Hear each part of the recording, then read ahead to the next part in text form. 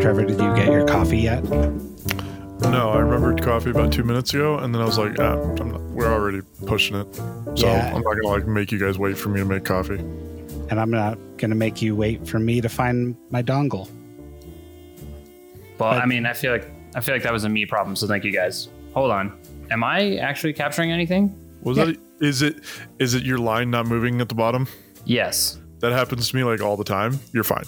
Yeah, Okay, cool. It's coming through for me, so you are golden. Well, Okay, I hope so. Welcome. I guess, Colin, you're a regular member of the podcast now, which means I'm curious. Can we still call you the Pod Doctor, or now are you just a podcaster and doctor is your side gig? I think that's a good point. I think I might just be a podcaster now who does some doctoring on the side. I was going to say, we got to start getting you paid for this. Yeah. Just like the rest of us. I mean, for how much work I'm putting in, I feel like my salary should at least be doubled. From your doctor salary? No, from the current salary. I'm getting from the Podcast pod. salary yeah. of No, $0 an hour. Yeah, no, I think we can do that. I'll have my people get with your people. And by that, I'll have Jenny talk to Sarah. And Okay, I think nice. Great. we're good. Perfect. Well, That should work out cool. perfect. welcome to episode 96 of Off the Crossbar, Ray Alsolic podcast. You can hear we're joined by Dr. Spindrift over here. Colin. I love a spindrift. I love a spindrift. It's like, of all the seltzer waters that you can drink, it's by far the most superior one. Is that a raspberry lime? Yes, it is. So it appears they've changed the raspberry lime in the 3-pack at Costco out for lime, which is very disappointing. Raspberry lime is so good. Yeah, see, I don't buy I buy mine just like I like Smith's. So I tend to buy the Arnold Palmer, which I think is excellent. Just an excellent summer beverage. And then the raspberry lime if I can find it. Nice. Lime is pretty good too, but I don't buy Spindrift. why? I recognize that people drink it, and I recognize that it's a good drink. I just don't buy Spindrift. Do you buy LaCroix now? I do not. Oh, man. I'll tell you what I did buy, though. Last week, I thought I had the can around here. Maybe I don't. I was at Harmon's for some work, and they had, in like the seltzer water like region of the like drink display, Yeah. they had a Tepache drink. I don't remember what it's called, but it was something Tepache, and they had like 4 or 5 flavors of it, and it's my new favorite thing on the planet. So good. If you haven't tried it, that's a ringing endorsement. I don't know what it's called, but it's delicious. Go get some. I'm going to now look it up so I can tell you guys what it actually is. It's like somebody's Tepache, something like a last name. I don't know. I'll find it. De la Calle? Calle? That could be it. Oh no, there was I think it was De La Calle was one version of it that was there, and then it was a different brand. Oh, weird. I think I found it. Hold on. Bigger picture, Big Easy Tepache. Big Easy, okay. Real good. I had the mango mandarin and I think I got the strawberry hibiscus. Anyway, they were really, really good. I would absolutely recommend those. Get those. All right. If I see him, I'll give him a shot. Well, clearly we're not joined by Kyle today, who has taken my place in the great state of California. I think we're legally obligated to call it that now. Between Kyle and I think we're trying to maintain residency there. But I don't know if you can transfer it between 2 people. I hear they have great tax benefits and all that. Yeah, famously a much lower tax state in California. Yeah. Hate a tax there. More benefits? Oh, probably. Maybe? More oceans. I would guess so. Maybe less toxic dust? Maybe. Well, it depends on where's on fire. So I guess it really kind of, it's, I don't know, give or take. I think it depends on, yeah. That's not what I was going to say. What was I going to say? I lost that train of thought like halfway through it. Par for the course. I don't know. Whatever. Moving on. California rules. Utah rules. Sometimes. Especially the toxic dust part of it. I think we can just kick into social hour here. Yeah, let's go. And I can say that I was in California, and I did see, this is where having Kyle on the pod would be helpful, because He is the film guy. But I guess I will supplant him as film guy for this episode. I went and saw a movie. Oh, yeah? Wow. Went Okay. and saw Marcel the Shell with Shoes On, which is a little... What in the world? It's an hour and a half. It's very... Like, it's a cute little, like, indie film based on a YouTube, program. I don't know what to call it. It was just a one-off thing. Somebody made short film. That's the word I'm looking for. Somebody made a short film is 2 words. Yeah. Well, it doesn't have to be if you hyphenate it. You're right. Yeah. You're right. As usual, you have defeated me. Yeah. That's my goal every episode, defeat Trevor. So we went and saw it. Comes out, I think, July 15th or something nationwide. Highly recommended. Just a very sweet movie about a claymation shell. It's probably not claymation brand claymation, but it's stop motion shell, and its quest to find its family. And it was just very sweet and tender, and it's a very calm little movie. Did you tear up? Did you tear up a little bit? A little bit, yeah. It was really good. I'm just looking at pictures of Marcel the Shell. Yeah, very cute. And this right? thing looks super cute. Yeah. Like adorable. I also went and saw Jurassic World Dominion, which has to be one of the worst movies I've seen in theater since Freddy versus Jason when I was 17. Huh. That's strange. I saw that the movie was coming out, and I said I have no desire to see that movie whatsoever. Just no interest in it. It looked bad the whole way around. Yeah. Bad premise, bad idea. And they're just, I think it's on this very same pod that Kyle complained about, the way that Jurassic Park versus Top Gun, the way they've tried to cash in on the two of them, and how Jurassic Park is a very sad and disappointing cash grab. Yeah. Yeah. And as much as like you were, as enthusiastic as you were about not being interested in it, I was just as enthusiastic about actively working hard to not go see it. Yeah. And encourage people to not see it. Don't go see the new Jurassic World movie. Please don't. Really don't. Encourage this. Yeah.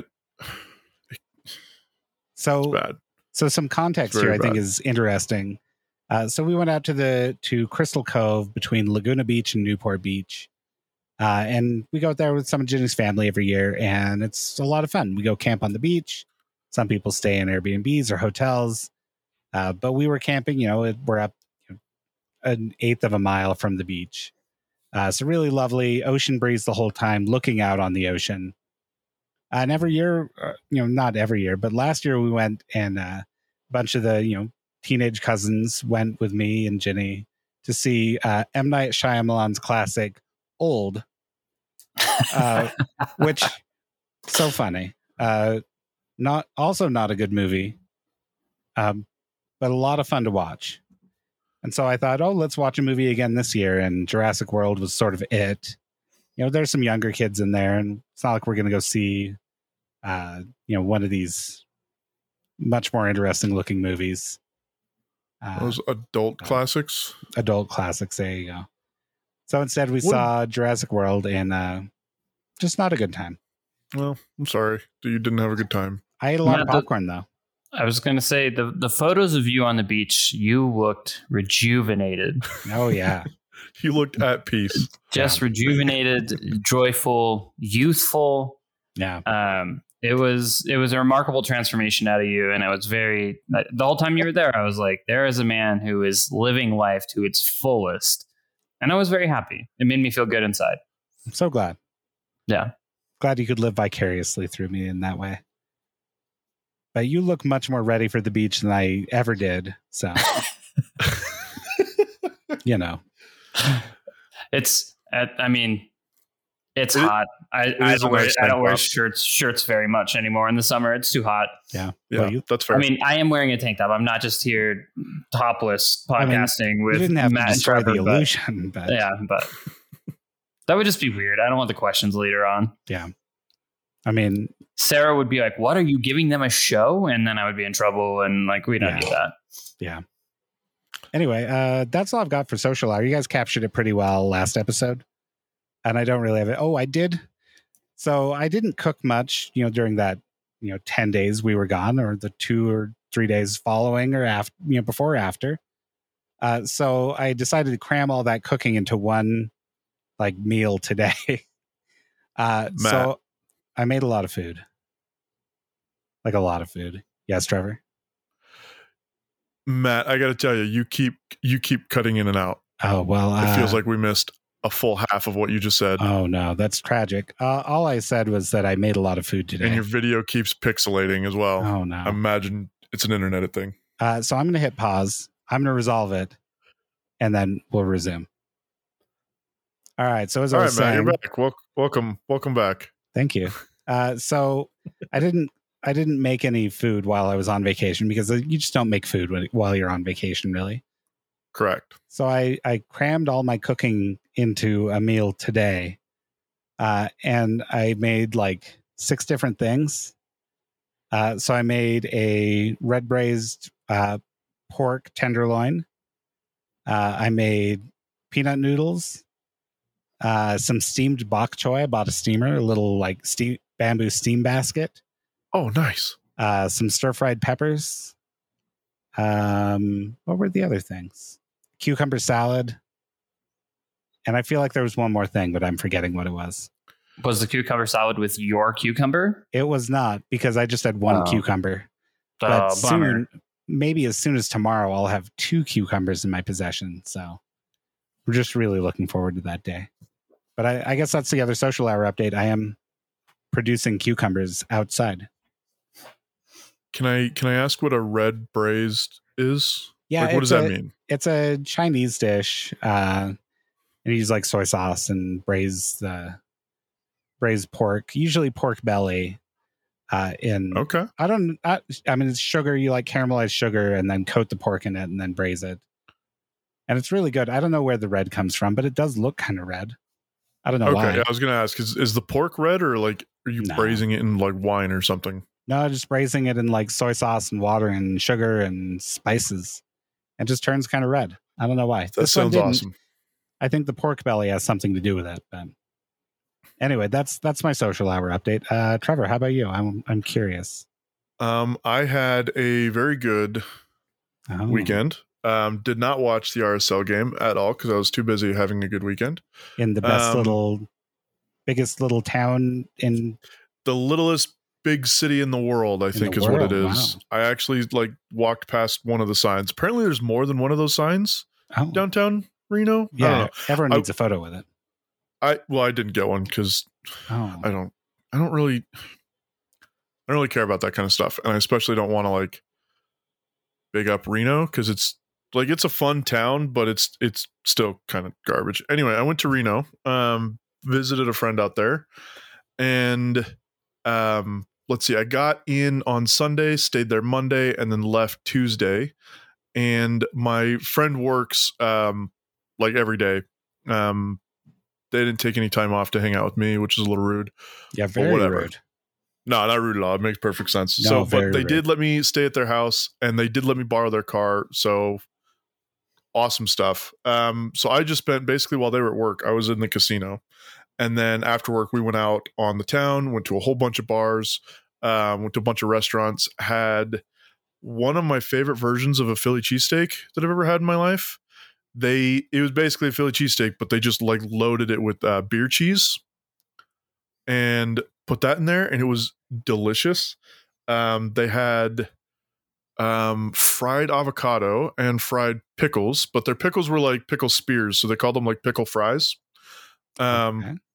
Yeah, so it was just pickle spears, deep fried in some kind of batter. And anyway, really good food, really good drinks all over the place. And then I went back to the casino on Sunday, which was July 4th, right? Yeah. No, that was Monday. It was July 4th. Monday was July 4th?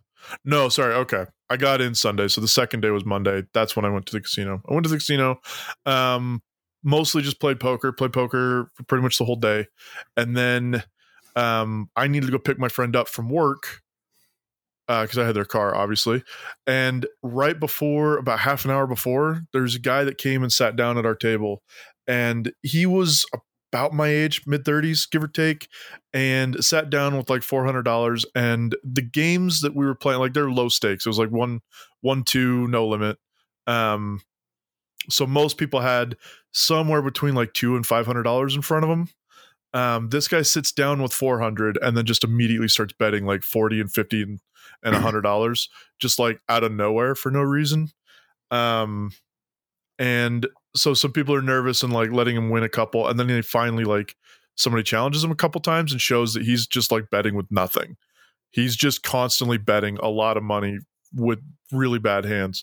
And so I had to get up and go right after he lost his 400, like 5 hands in, he lost $400. Oh man. Pulls out this big old wad of hundreds, peels off a bunch of them and gives them to the dealer. And the dealer's like, this is $1,100. The maximum buy-in on this table is the tall stack in the room, and that's only like $700. So they gave him $700, gave him his $400 back. He put it back into his giant wad and was mad that he couldn't buy more, and then just proceeded to do the same thing and just kept losing money. And that's when I needed to go pick up my friend. So I left, grabbed my friend, and I was like, I know we've got plans tonight, but pretty please let me go back to the casino for just like a few hours. Fleece this guy. Yeah, pretty much. And so she was like, yeah, okay, that's fine. I've got to go take a nap because I'm tired, and then I'll get showered and ready, and we'll just go out to dinner in a couple of hours. That's great. So I went back to the casino, and I'd been gone for like 45 minutes or an hour, like somewhere in that range. And the guy was just getting up to leave. And when I sat down with like $500, I think, and everybody else on the table had more money than me. And he had just lost the rest of his money and was in a bad mood, got up and left. And the dealer was saying that he's kind of a regular, I guess. And he lost somewhere between $2,000 and $2,500 in like a 45-minute span. And all that money was still on the table. And so I know I sat down and I ended up winning a lot of that money from a bunch of the other players. Just had a really good run, played really good poker for like 2 or 3 hours, walked away with like a $1,500 profit from that session. And yeah, it was great. So I ended up making a ton of money because some guy was an idiot and just threw his money all over the table, which is great. So really fortuitous timing. Had a lot of fun at poker, made a lot of money. And then again, just went back out on the town that night, had a great time. Then went to the airport in the morning, had a great trip, a lot of fun, a lot of drinks, a lot of good food, a lot of good poker, and one guy who didn't want to have any more money, which is great. It's exactly what you want from a casino trip. Yeah, that sounds pretty incredible. Yeah, it's a lot of fun. So, yeah, that was my weekend. I got back on, what is it, Tuesday? Traveling sucked. Oh, speaking of traveling, I flew out of the B terminal. I got to say this. How are your legs? Are they still attached? So I didn't have as much of a problem walking as I guess everybody else does. It's definitely like a long walk, but I've heard a lot of people complain about it, and like, fair enough. It's a long walk. It's a big airport. I get it. But the stupidest thing about the walk is not like the length. It's all of the travelators and all of the escalators going from the A gate through that tunnel and all the way through the entire like B concourse or terminal or whatever. Like every single one of them, the handrail moves slightly faster than your feet. So if you put your hand on the handrail and then just like stand there, your hand eventually gets so far out that it's uncomfortable and you got to like reset. And you have to do this like 2 or 3 times on every escalator. It's the dumbest thing in the world. I've never been more upset at a people mover. But anyway, the B terminal sucks. Not because it's long, but because they can't get their escalators and travelators to work right. But also, it's a really long, really obnoxious walk. Yeah, it is. It's so barren, right? It's completely barren. Underground piece, and it's just there's no stores or no anything there at all. It's just a long high school hallway. That's all it is with travelators. Like, it's obnoxious. And all the coffee is on the A side, and you don't realize that until you get to the B side. And then if you want a coffee, you just got to walk all the way back, go get in line for your coffee. That's not true. Is it not true? No, right at the top of the escalator that gets you up to the B gate, there's a Gourmandise right there. Oh, okay. All right. Sorry. I'm not paying. I went to Gourmandise like 2 weeks ago and decided I'm never paying Gourmandise price for coffee ever again. It was like $8 for a latte, which is insane to me. So you're right. There is a gourmandise, but I'd already like wiped that from my memory. I went back to the Beans and Brews in the A terminal or concourse, whatever it was, and then walked all the way back to the B side. Oh, anyway. So the Salt Lake City airport kind of sucks, but it's nice and new and fancy, and that's cool. And Reno is great, and I had a great time. Thanks for asking. Hello, hello, hello. Dear friends, listeners, etc. This is Kyle checking in for my regular social hour update. I am sad I am not with my dear friends on this episode, but I hope this leaves a little, bit of my lasting legacy on pod, on this episode of the pod, the one and only pod. So I am in California again this week. I think either between Matt and I think we have had California covered for the last few weeks, and Trevor recently in Nevada, and of course the pod doctor in the Northwest. So we're really just trying to get on the ground here, in all corners of the Western United States, and really provide some on the ground reporting. So I am just on a little family getaway to the beach down here in northern San Diego County in the Carlsbad Oceanside region. Just down here, bit of an escape from the heat. I'm scared to come back home. It just looks like 100-degree days as far as the eye can see. And that sounds horrifying to me, and I don't like it. So I'm happy to be down here, and it's very cool, very breezy. We love to see it. We've been chilling out, relaxing quite a bit in the few days I've been here so far. I'll be here for another week, actually. So, been really just hanging out by the beach. Yesterday, what's today? Today's Wednesday. Yesterday on Tuesday, almost everything I had that day was tacos. I flew in, got some tacos in Encinitas at my favorite taco spot.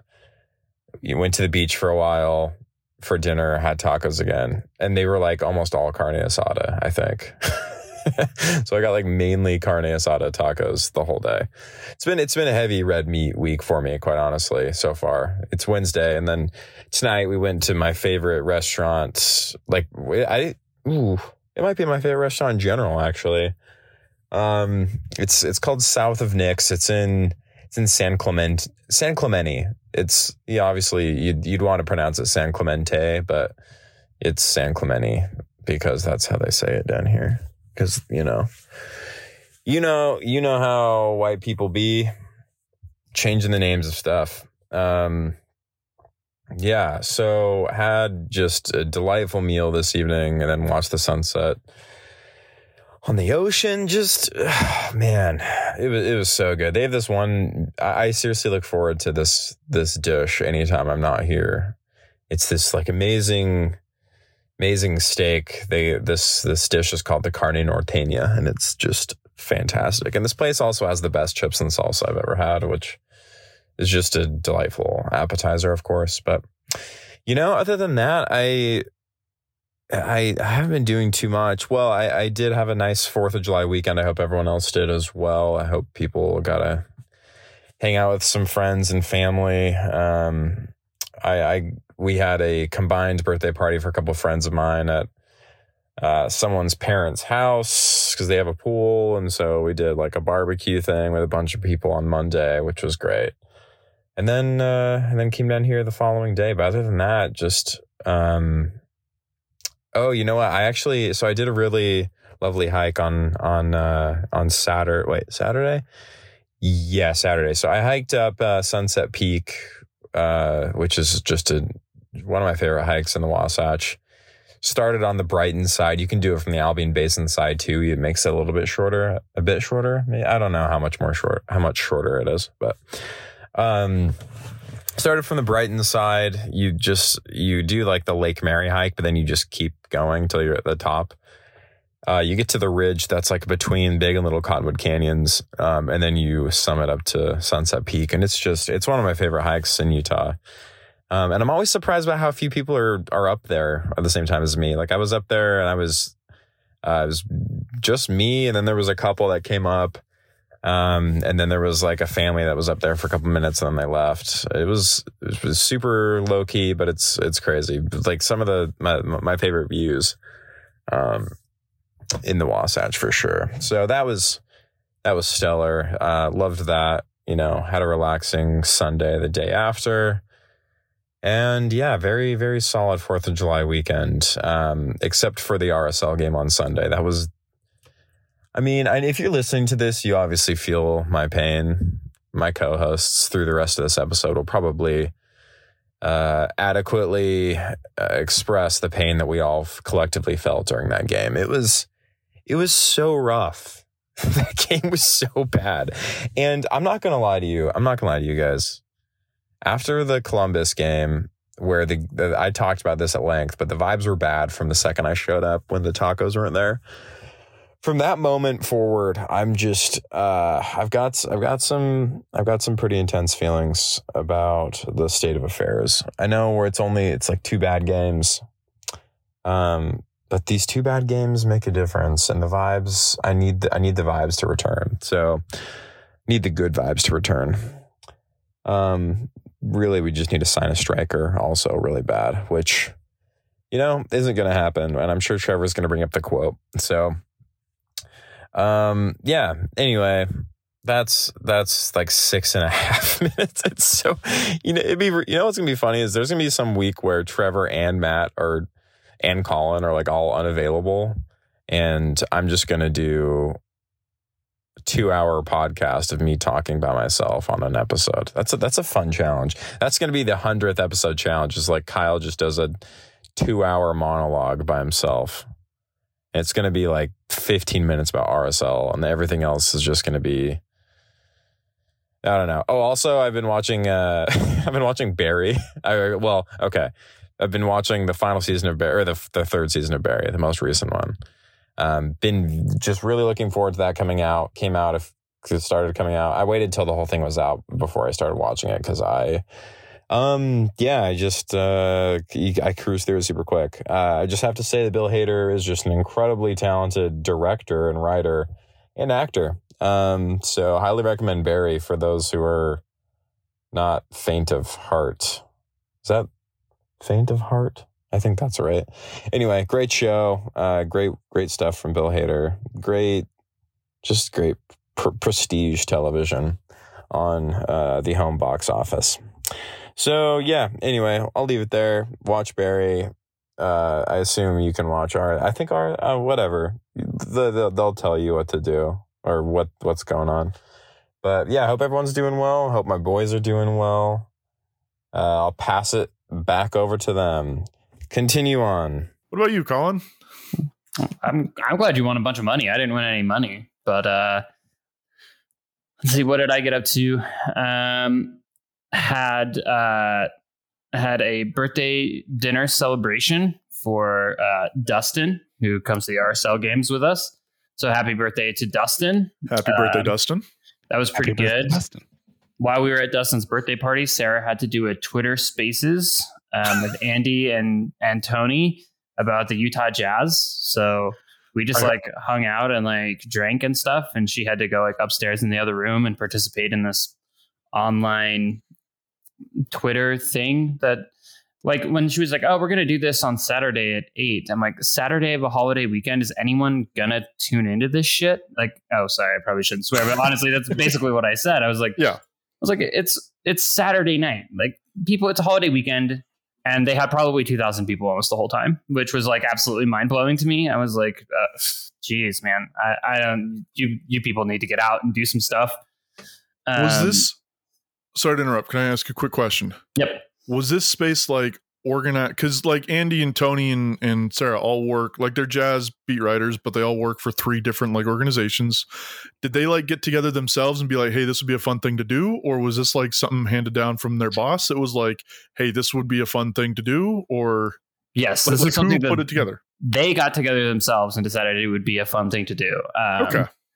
And it benefits them not really at all. So like a lot of people were like, oh my gosh, you guys should be doing this all the time. And there's like, well, there's no reason to be doing it all the time because it doesn't benefit us at all. It's just like something we did for the fans. Yeah. So, and they seem to have really enjoyed it. So good for them. I didn't listen to it at all because I was busy at a birthday party hanging out with my friends. So, I saw that it happened, and I saw kind of the Twitter reaction to it. Yeah.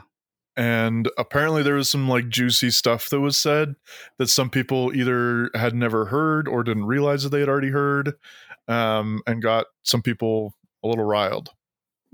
Yes, but I can't imagine that anything would have been particularly shocking. Like maybe some anecdotes that people hadn't heard or something like that. But I think some of it was just people not really like paying attention. I mean, like people were like, oh, we didn't know that there was discord within the team. And I'm like, what do you mean? The team that was like not playing together and playing poorly and crashed out in the first round of the playoffs. You thought those guys were all like super good friends and working really hard for one another. Like, I don't know what to tell you there. Bad vibes the entire last half of the second half of the season. I mean, I like the Jazz. I enjoy watching the Jazz sometimes. Sometimes I don't enjoy it, but I do it anyway. And it was super obvious. Like, I don't follow the team closely, but everything around the team was pretty definitive. Yeah. Funny. Yeah. And then I went camping with my family on Sunday night. We went camping in Maple Grove, which is just in between the Maple Grove campground, which is in between Scipio and Salina. And that was really nice. We just stayed like the one night, drove down about 2 hours to get down there. And, just set up our tents and hung out and cooked campfire dinners and sat by the fire the night and saw the stars. And overall, it was a super nice time. And then woke up pretty early on the 4th of July, like you do when you're camping, and got it all packed up before it got too hot. And came home. And then for the 4th of July, didn't do anything too crazy. I ended up going to beer bar with Andy and Sarah, and we had a couple of drinks in the late evening. We played a game called Bino. I don't know if you guys have ever played it. Yes. It's like, like a little bit. I've seen it at beer bar. How do you spell this? BIN with like the Brazilian accent. HO. Then yeah. Oh yeah. I played this with Trevor. You've seen this. Yeah. Okay. Yeah, so we played that and hung out, and that was good. And that was basically my weekend. I also, like Trevor, didn't see the RSL game. Caught up after the fact and watched some of the extended highlights and stuff like that. But luckily seemed to have avoided what looks to have been a pretty tough game. And I think that's about all I've got for Social Hour. Yeah, I guess I did watch the game, but I rewatched the game for some reason and listened to the rest mostly on the radio. So I did like 70 minutes on the radio and then 20 minutes on my phone at Viva Chicken in St. George. Nice. Oh, okay. So, that was something. All right. Well, I updated the doc while we were talking. I thought about having a little let's do it live moment. But better prepared than unprepared, I guess, is what they say, right? Pretty sure that's the saying. That's word for word. Yeah. So there are things in there, and Trevor's going to be quite pleased at the first one there. You bet. Which is probably the least important of the three. I don't want to talk about it, but I get why we're talking about it because it's finally time. Like the window's actually open. It's theoretically a possible thing. It'll be open when we publish this episode. If it opens at midnight. It opens on the 7th, doesn't it? Yeah. Anyway, so the summer transfer window finally officially here. It's only been like 2 months since we've been able to sign players. DJ air horn sound. Beep, beep, beep, beep, beep, beep, beep, beep, beep. Yeah. And the update is that somebody somewhere who knows something about something says that an American club is interested in Gustavo Cuellar. Why? Who Which one could that be? Yeah. One wonders. It's one is forced. Anyway, somebody tweeted something about that, and so that's back on the radar. There you go. That's all we know.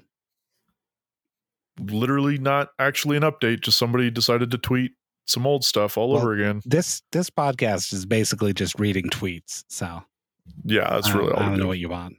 Reading and writing tweets. Anyway, Gustavo Cuellar would be a cool signing if we can make room. Cool. Happy to hear about it. What if we skip straight to the third point on the doc, which is Alex's? Yeah, let's do that. Yeah, let's combine the two. Why not? And then the second one we'll get to afterward. I think that's great. Yes, perfect. Yes.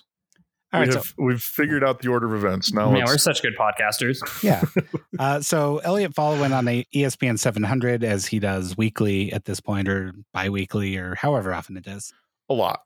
Talked about summer signings, which is not really what he ended up talking about. Though the window opens, as we said. And here's what Elliot Fall said on ESPN 700. This via Alex Maurer.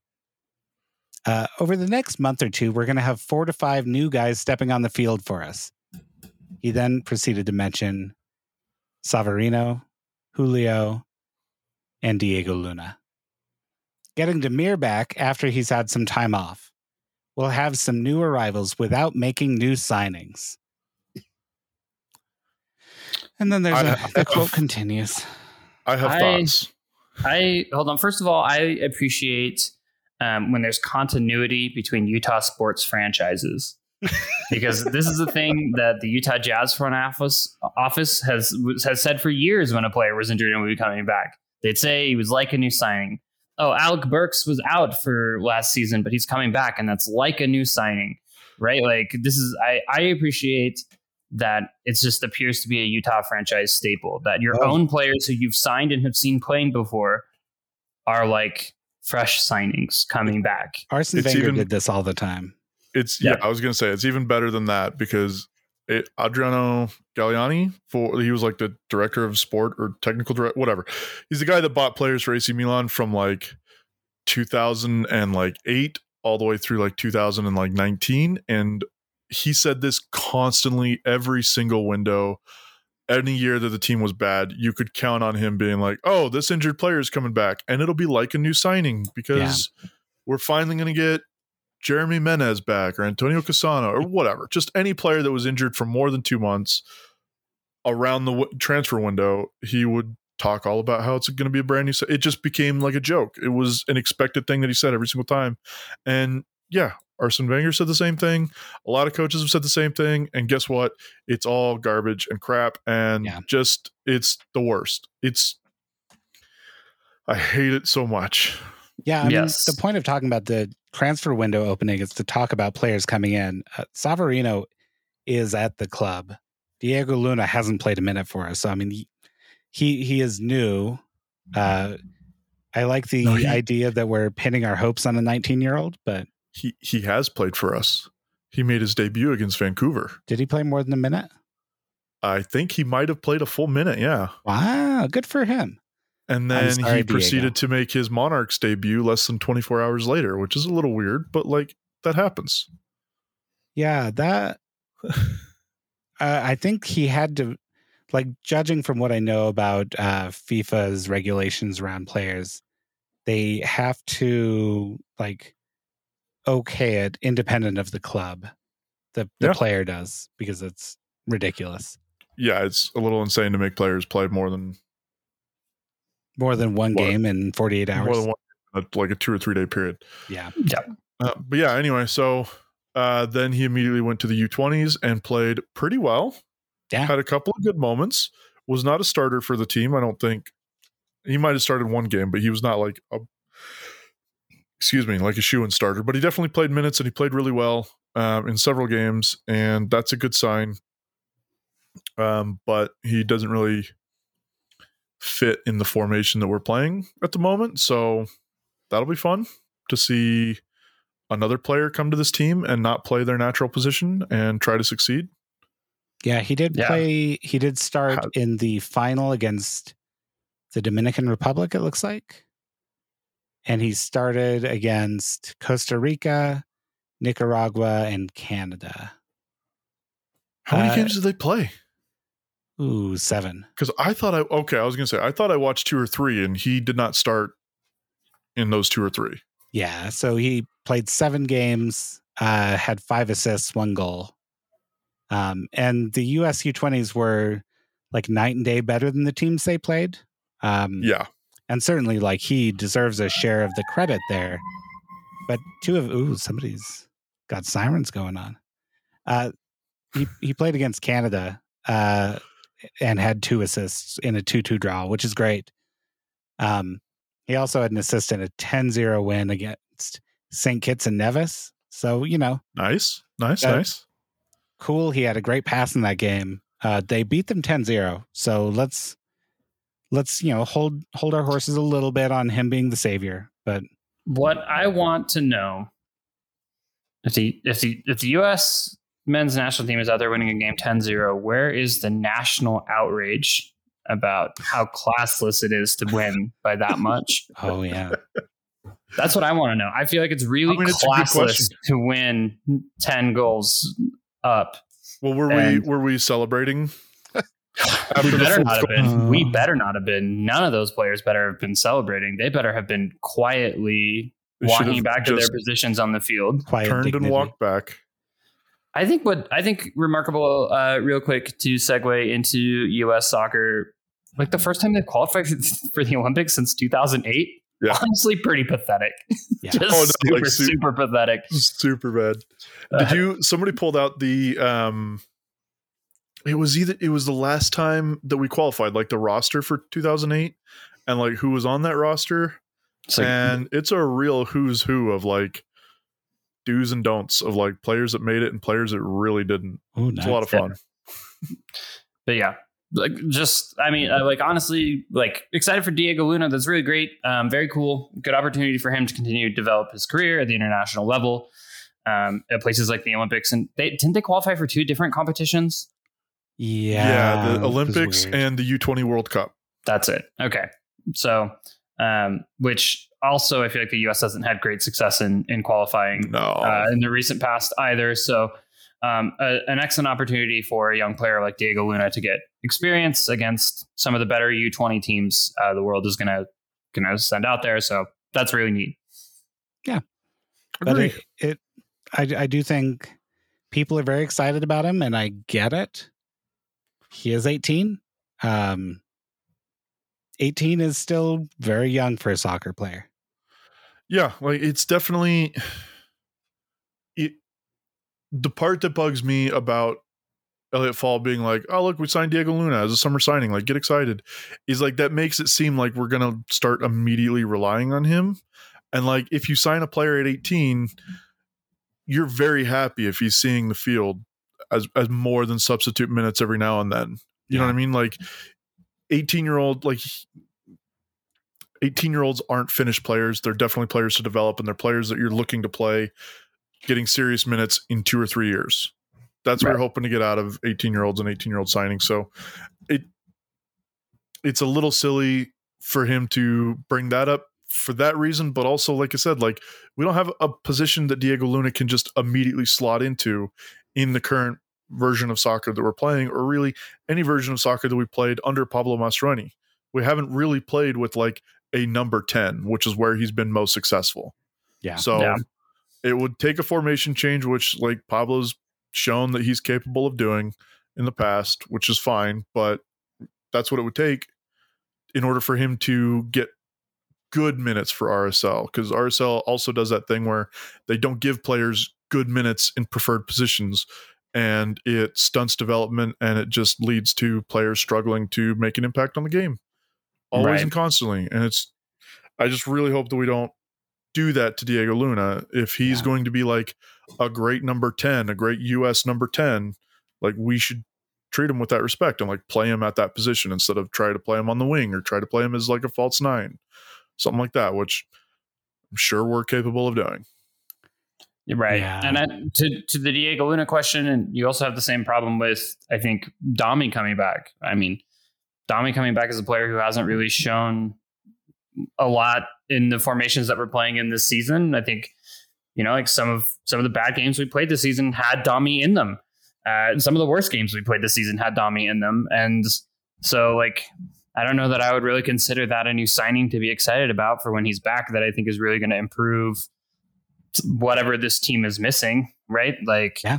So the thing that it made it sound like to me that Elliot Fall was saying was, don't expect anyone, right? Yeah. Like, don't expect anyone. We're not signing Gustavo Cuellar.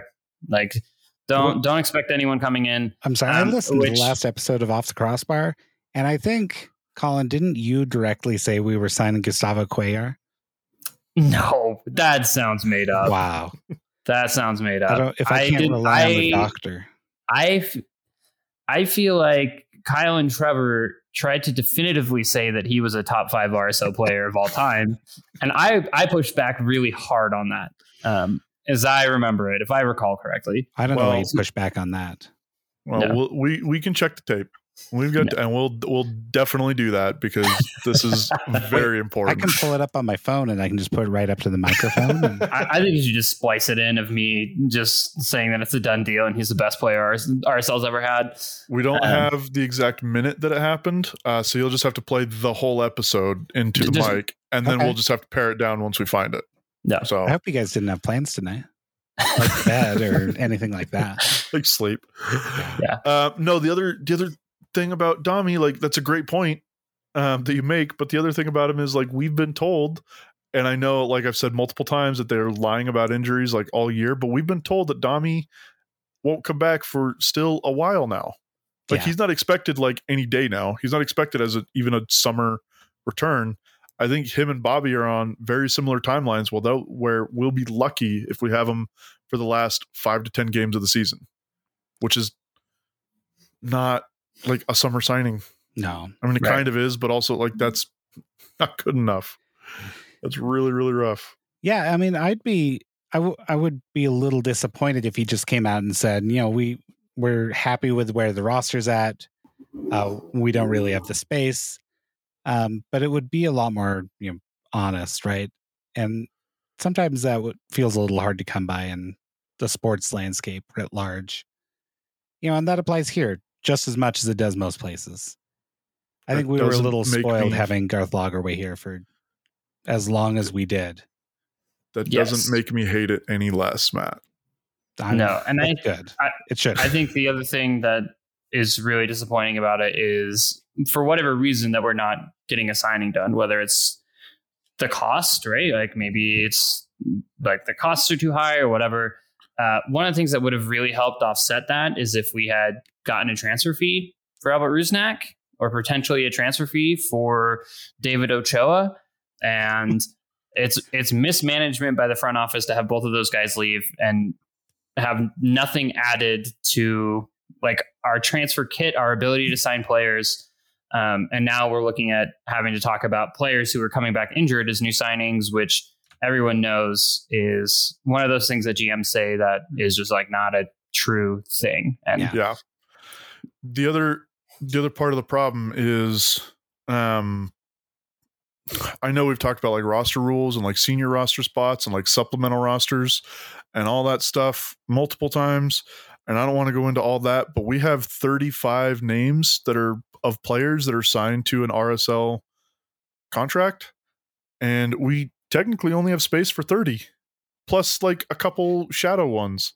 Yeah. So something's got to happen. Like, it could very well be that, like, we can't make a signing because there's no room for a signing. Yeah. And maybe that means that we have to buy somebody out, or maybe that means that we have to transfer somebody or cut somebody to get a signing. And, like, that's just another step to making a signing a very difficult thing to do. Yeah. The other thing to consider is that we're probably full on internationals too. In fact, when I was listening on the radio to the pregame, I believe it was on ESPN 700. There you go. With Spenno and Lauren, right? I think it's Lauren. I sure hope it is. Or I've goofed in a big way. Anyway, they're talking about, the potential for adding players, and Speno mentioned something about needing a player to get a green card, which made it sound like that's sort of a necessity.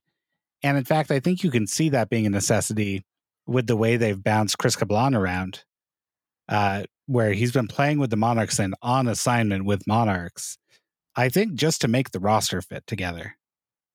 And that is, that's troubling. Especially since he's only here on a 2-month loan. Yeah, end of July, he should be going back. We'll probably extend him and say he's like a new signing. I think. I mean, why? I mean, if they extend him, but they can't play him in a game, that would be even worse, wouldn't it?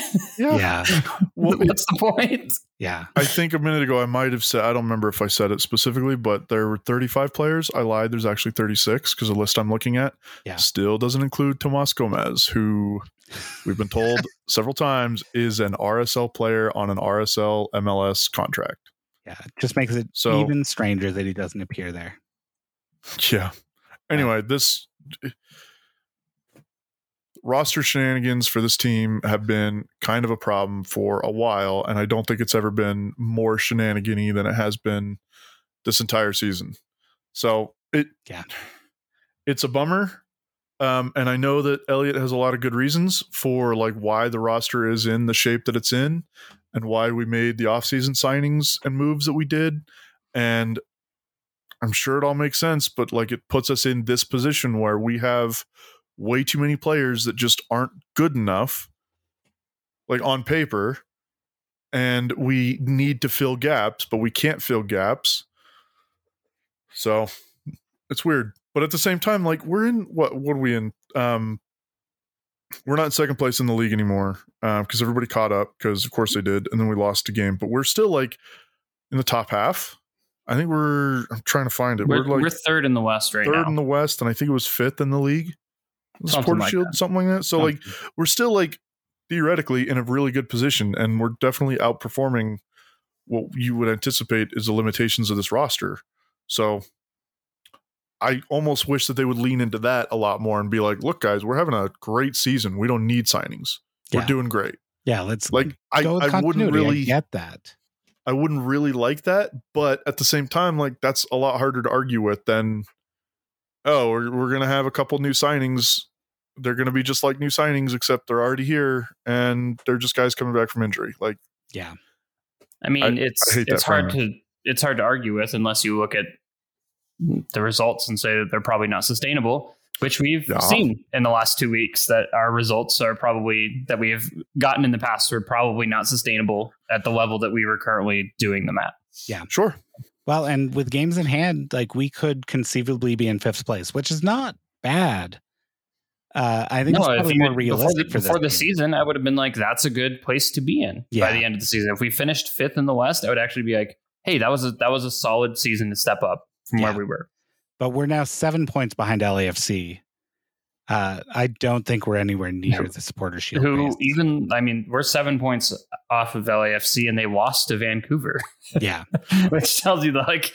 Like, also, I mean, LAFC is top of the league, and they're top of the league by I'm going to say not an inconsiderable amount. For this stage of the season, they're 6 points above fourth. So like they're not like running away with it, but they're clearly one of the best teams in the league.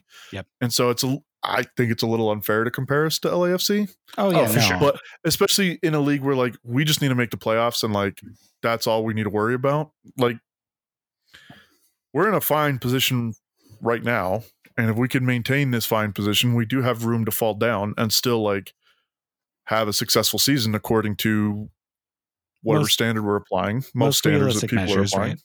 Yeah.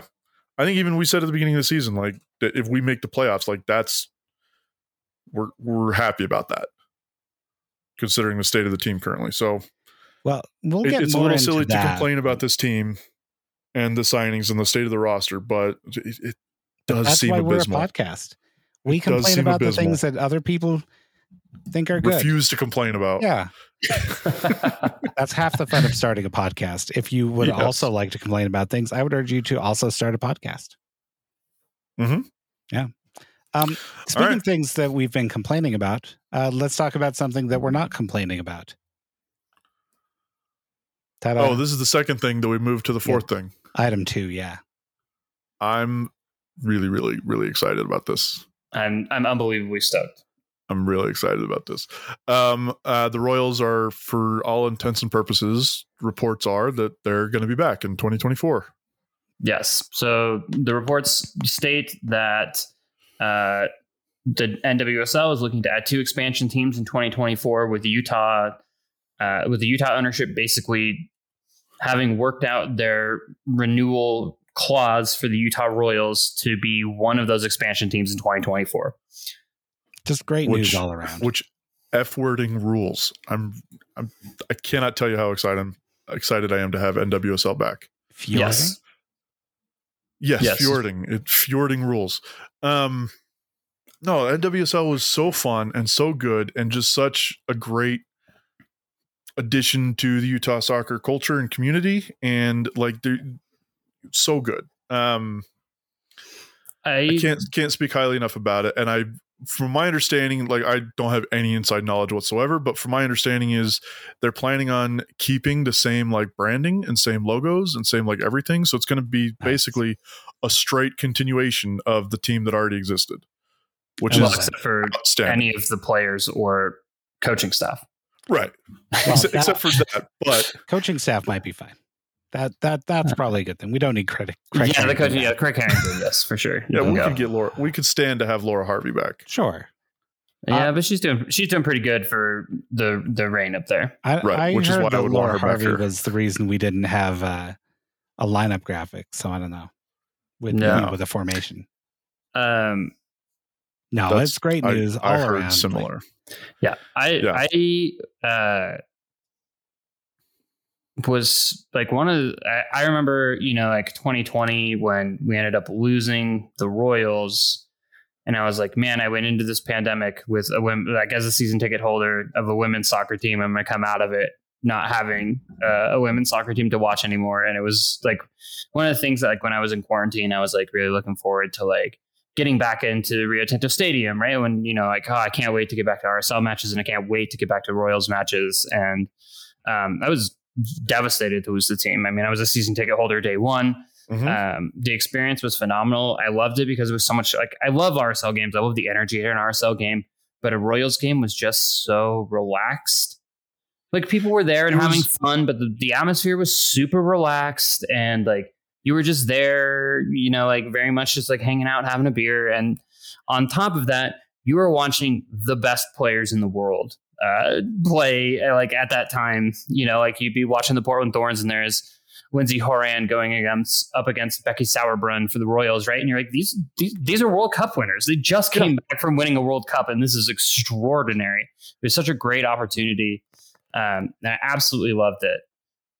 One of the things I think that's going to be really interesting, and I won't delve into the politics of it, but having a women's sports franchise in a state which has significant bans on women's reproductive health, will be a challenge to building a roster for women's league. It just is. I mean, you can't face the fact that like a women's soccer player, they have to be available to be on the field to do their job. And,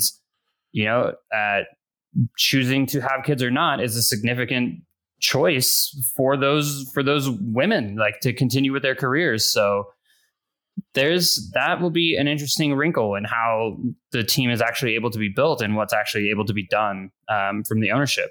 Yeah. Just from the state law standpoint. Yeah. Agree. And speaking of the roster, and to try to bring it back to, like, I don't know, building the roster will be fun in, I think, different ways than it was previously. Like when we first got the Royals roster, it was just a whole bunch of players from different NWSL teams. Yeah. Most of them were from Kansas City already, and that, like, we just kind of acquired what we could from NWSL, and there wasn't really very many players with any local ties. We've got 2 or 3 players that are in NWSL right now that have local ties. Ashley Hatch with Washington. Are they still called? Yeah, Washington Spirit. Mm-hmm. She's one of the Golden Boot contenders. She went to BYU. She's from here. How good would it be to get someone like that back? Dude, that'd be incredible. And then Cameron Tucker is another one that plays for Gotham right now. She's a rookie this year, but she also graduated from BYU. She was part of the team that went to the national championship game this past year or 2 years ago, was it? Whenever they went to the national championship game. And there's a couple other players that either played at the U or have played at Brigham Young that are part of NWSL teams or are now playing overseas. And it would be great to have some of those players come back. I'd love it. It'd be so cool to be able to like build a roster with Utah players for a Utah team. Yeah. Because we're starting from scratch instead of kind of acquiring half a roster and having to rebuild the rest of it. So, and with any luck, there'll still be a Salt Lake City in 2024, and we won't have all abandoned it because of the toxic dust cloud. Yeah. I'm extremely excited for the Royals to be back. I cannot overstate that enough. Yes. Incredible. Yeah. And everyone's been talking about this as something that will happen, right? And I think we all knew, like, yes, everything's pointing to yes. Everything we're hearing is that it's very likely, but it's so different to have that, not confirmed in an official press release, right? But confirmed in national coverage, like does something different, and It feels different. It's less like, well, I suspect this will happen, but things can always change. Is when you hear rumblings locally, that happens sometimes, right? When you're closer to the source, it's just how it works. Yeah, and this was one of just good. One of the big questions that we had during the whole Deloy, Willie won't he sail the team and do whatever. Like the biggest question I had coming out of that was, are the Royals coming back? And to have that question seemingly answered with the 99% chance of being yes. Yeah. Fantastic. Yep. The last loose end that we're finally going to tie up. Yes. Yeah. Could not be more excited. 2024, I'll be the first person signing up for season tickets. Yeah. I will be the second person signing up for season tickets. I guess I'll claim third. You should. I'm happy to take fourth or fifth or sixth, but if we're getting in line already, I guess I'll get in line. Yeah, let's get in line. Let's get excited. I'm throwing hands. I'm throwing hands. You try and get in line in front of me. I'm throwing hands. This is like the Phantom Menace. Yep. Okay. Yeah. All right. Well, hopefully it's better than that. Although I do think Jar Jar Binks should be the mascot for the Utah Royals and RSL, a combined mascot. Get rid of Leo the Lion, Cleo the Lion, the weird, creepy Theo the Lion at Real Monarchs, and just have Jar Jar Binks instead. All right, so we were having a good time just a few minutes ago. This is a talking great about this thing. I really had to kill the vibe because I think it's time to talk about Real Salt Lake again.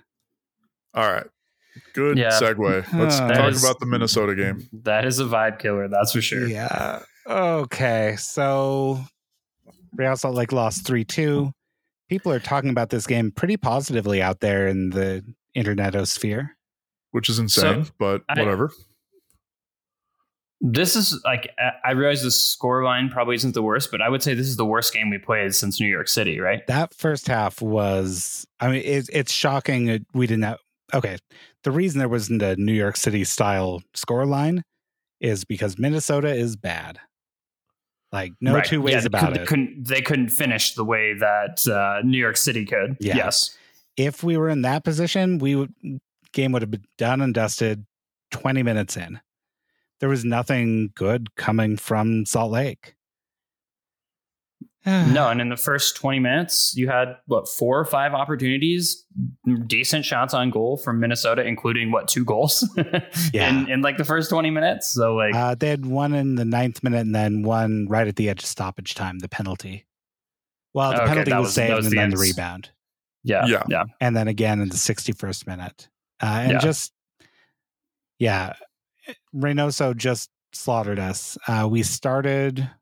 we rotated our lineup to put Scott Caldwell in. All the indications were, we know that Reynoso is a very talented attacking midfielder. So you know what you do. You put a defensive midfielder in and you say, just sit in the hole And I don't think that decision played out at all well. And I'm curious what you guys think about that one. I mean, I don't want to talk too much about it, not because it was a bad game, but because like I didn't watch the game really. So I feel like it's kind of unfair for me to like go on this giant rant about it. But go on a rant, and I'll confirm or deny it having watched the game. It makes some sense to do squad rotation throughout the season. Sure. And it makes sense to like get players minutes against what you feel might be inferior competition. I get that. I don't know. Yeah. There was some things that happened through the game that I saw in the highlights that made sense and some that really didn't.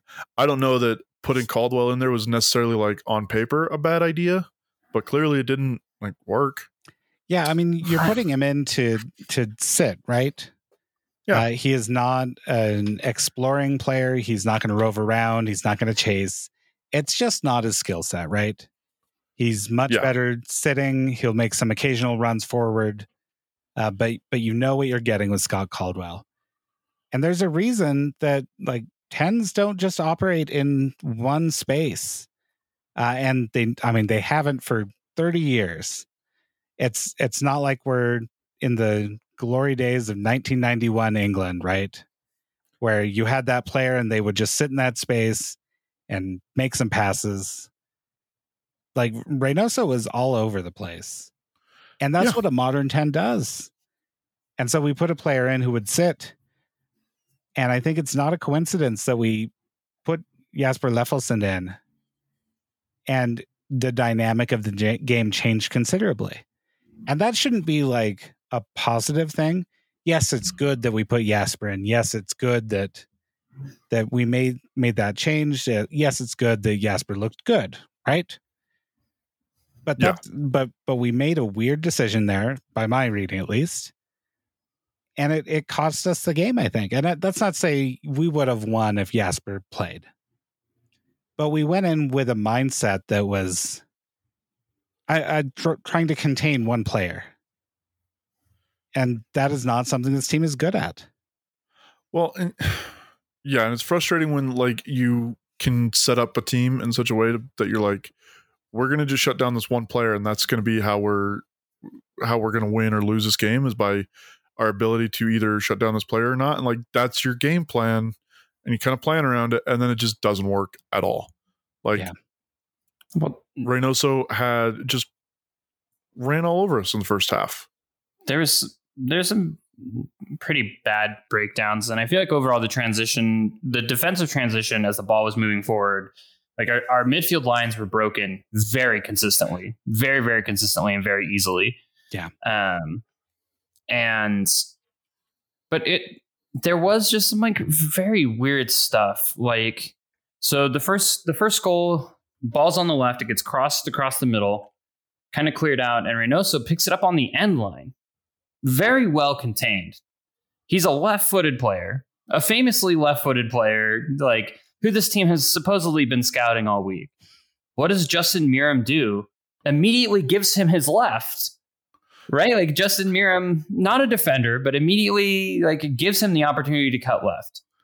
Andrew Brody comes in support and also gives him the opportunity to continue going left. Like the individual defense there was also just extremely poor. For two players to be on that side of the field and be unable to contain him when he got the ball literally on the end line. He basically saved it from going out of bounds and proceeded to get to the middle of the box and, just on the our left side of the goal and get a shot off. But he was completely contained. All you had to do was make sure he couldn't continue to like move towards the middle of the box, and they did. Like they just gave it to him. It was very weird individual defense on that goal. Yeah, and the thing, and this happened like kind of throughout the game, was like it's Justin Meram as the first point of contact there, and like he's not a defender. We've seen that. Yeah, no, he's not. Like, so I get Justin Meram getting beat by Reynoso, like that's gonna happen, but the help is the guy that should be playing that position in Andrew Brody, and he should know just like you said, like don't give him left.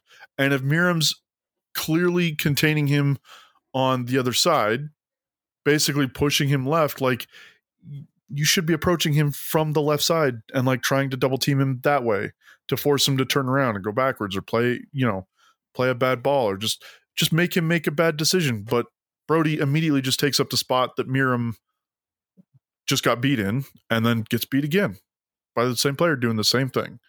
Yeah, that's not the only defensive breakdown that we had throughout the game, and it wasn't even the worst, but like that's an easy one. Yeah, there were numerous. One interesting one that comes to mind for me is not so much a defensive breakdown. I've just pulled up the availability report, so this is going to dovetail into that. So I guess first thing to point out, Justen Glad out for this game with a hamstring strain. Sounds like it was picked up during training. Just not the sort of thing you want to see, right? Justen Glad and Marcelo Silva has been an excellent partnership, a long-lasting partnership, and it's been much to our benefit. Marcelo Silva has never played this many games in a season. He's probably played this many, but if this continues, he'll easily meet his 21 games played. So that's the context we come in. We see Kappelhoff playing in Glad's stead. I thought he did fine. I think most of our breakdowns came further up the field. I have been a Bobby Wood detractor, but it's clear that Bobby Wood was doing something in providing a defensive stance from the front, right? Sure. I guess. And there was none of that. I trust you, and I know you're not wrong, but I just don't know how much I value that specific contribution. So the thing that just blew me away watching was the number of times that Minnesota was able to just pass the ball around the back and then just make an immediate incising attack. And a lot of it came from areas where Sergio Cordova should have been playing. And he just wasn't good enough there. Again, we all know this. It's a tale as old as time. Sergio Cordova is just not good enough when you want him to be. Well, good news. Pablo Mastroeni has said that he just needs to be a little tougher. Yeah, that's what's missing from his game is his toughness. Yep. Yeah. I appreciate it. Matt, would you say that Sergio Cordova, I guess he improved his passing. We talked about his weaknesses as an overall player being passing and shooting. And this is one of my favorite moments of the last episode. Yeah, and he's just not a very good player. I mean, his ball out to Michael Chang was actually pretty good. He actually made a pretty good run in for that goal, and a good ball to the outside. Though I actually think the Minnesota defender, it caught him wrong-footed for whatever reason. It caught the Minnesota defender wrong-footed, and to get through to Michael Chang. So, I mean, a successful pass is a successful pass. Yeah. So, and Cordova's capable of that, right? A couple good things in a game, enough to fool us into thinking that he could be a great player. But I think at this point, it's fooling us. Right. Yeah. Very frustrating. Yeah. So I think that's true. But I was going to cut to Aaron Herrera, who is having basically probably the worst stretch I've seen him play in his RSL career. Oh, I think undoubtedly, yeah. And basically it's from the Western Conference Final to now. Yeah. Aaron Herrera has not been good. Just simply not.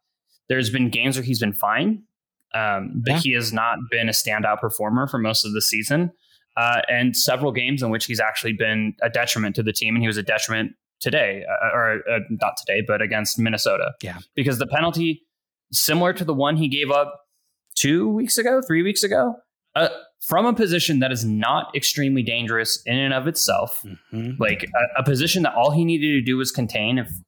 If the shot there gets off, it's not a very high XG. Trust Zach McMath that if the shot's going to get off there, it's whatever. But he lunges in stupidly, doesn't touch the ball at all, gets all contact with the player, and gives up another penalty. And it's rough out there for Aaron Herrera right now. He's not playing well. And that's a really awful time to do that. I mean, it's whatever to give a penalty. Like, it's not good. But in first half stoppage time, when the game is 1-0, you can go into halftime at 1-0 and resurrect something from this game. But yeah, just like we talk about mentality with this team a lot, the mentality, the damage to the team's mentality that a goal in first half stoppage time does, it's huge. Yeah. So any team, right? When you're planning on going to the half at 1-0 and you're thinking, okay, we can do this. We've got something here. And then you give up a penalty and that penalty makes it 2-0 after your goalkeeper saves the initial shot. Like, mentally, that's rough. That's really rough. Yeah. So Eric Holt ends up coming into this match. We switched to when does he come in? He came in the 66th minute. So Michael Chang down 3-0, right? Yes, this was 5 minutes after the third goal. Yeah. Michael Chang and Eric Holt come in for Miram and Aaron Herrera. So one thing I want to say about the third goal, bad stuff from everyone. So the ball gets played through. I think it's Reynoso who plays the through ball, right? Is that correct? Probably. Yeah. He is credited with the assist at least. Yeah. Yes, he is. So it's played into him. He's basically in their half in the center circle. There are, if you go back and you do like a stop when he touches the ball, there are 6 RSL players in a circle around him, like basically 5 or 6. Oh, I need to go watch this. Yeah. And Marcelo Silva is the one stepping up to him past half field. So like Classic. you've got I think Jasper was in by then, right? Did Jasper come? He came in at the 45th at halftime. Yeah, so Jasper was in, Pablo Ruiz is in, and yet Marcelo Silva is the person stepping up to Reynoso past half field to like try and break the play down. And he plays a very simple ball through to the one-on-one situation with Kappelhoff trying to catch up. And it's defensively, like, it's just a breakdown from the midfield. Like, that is not a situation in which Marcelo Silva, I feel like, should be stepping up past half field to try and contain the ball. Like, with Pablo Ruiz and Jasper Lofelsund on the field, I just don't see why that's happening in that situation. Yeah, the other part of that, and this happened on, I think, the second goal as well, and a couple other times throughout the game, is Silva is much more advanced than Kappelhoff, and Kappelhoff is like tracking a runner or tracking a player that's staying back, and he's basically just holding the player on side. And so Silva stepping forward creates that same situation where Kappelhoff is 10 yards behind Silva, and he's the last defender. And so when they play the ball, the guy just runs and just beats him to the ball. And that happened, like I said, like a couple of times. It's the center backs are not holding a line, right? One of them steps forward and there's like a 10-yard gap between the two. And it just creates a very easy hold the last guy on side situation. Well, and that probably speaks more to, right? You can occasionally, but we certainly didn't on the third goal. No. Kappelhoff got beat handily, and the guy was one-on-one with Zach McMath. Yeah, there are times when you can do that, but that was the same thing that we were complaining about with Eric Holt when he was playing the center of the 3-man back line. He was just keeping guys offside or onside because he was just playing 10 yards behind the rest of the defense. And yeah, it's a really tough position to be put in as a center back, to either put yourself in that position or have Silva be the guy to step forward, putting his partner in that position. Yeah, it more speaks to the cohesion, I think, between Silva and Kappelhoff than it does to Kappelhoff like being a bad player. I don't think he's a bad player.